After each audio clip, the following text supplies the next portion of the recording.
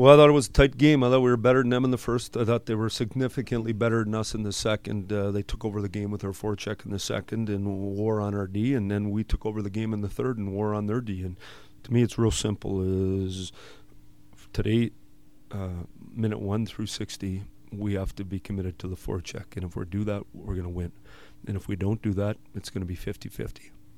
Jimmy Howard made some terrific saves, especially the 2 back-to-back saves on Hansel. How did that give your team a lift? Well, just what it does is it allows you to keep on playing. And what you tend to do when your goalie makes good saves, you don't even know he made them. You just keep playing. And when you're digging out of your net, you know he didn't make them. And so that's the beautiful thing about goaltending. I think Howie's really settled in and he's playing well, and we're going to need him today.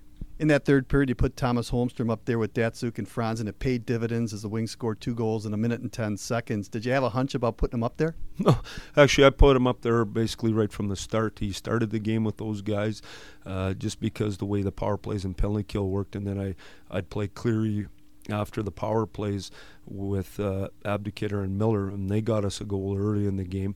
And so Homer got to play with those guys a fair bit. It's just it's been documented that's when he started playing with them, but he did a good job. You got to give him credit. The puck followed him to the net front on the first goal, and then he did a great job when Pavel got it back on the second one, reversed it to the bottom. Homer won the battle for him and got to the net, so good on him and good for us.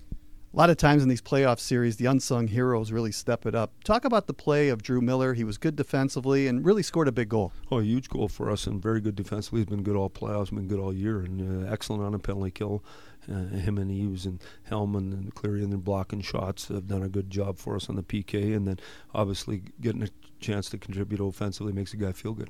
All right, Mike, Game 6 just around the corner. Good luck in this afternoon's game. Thanks, appreciate it.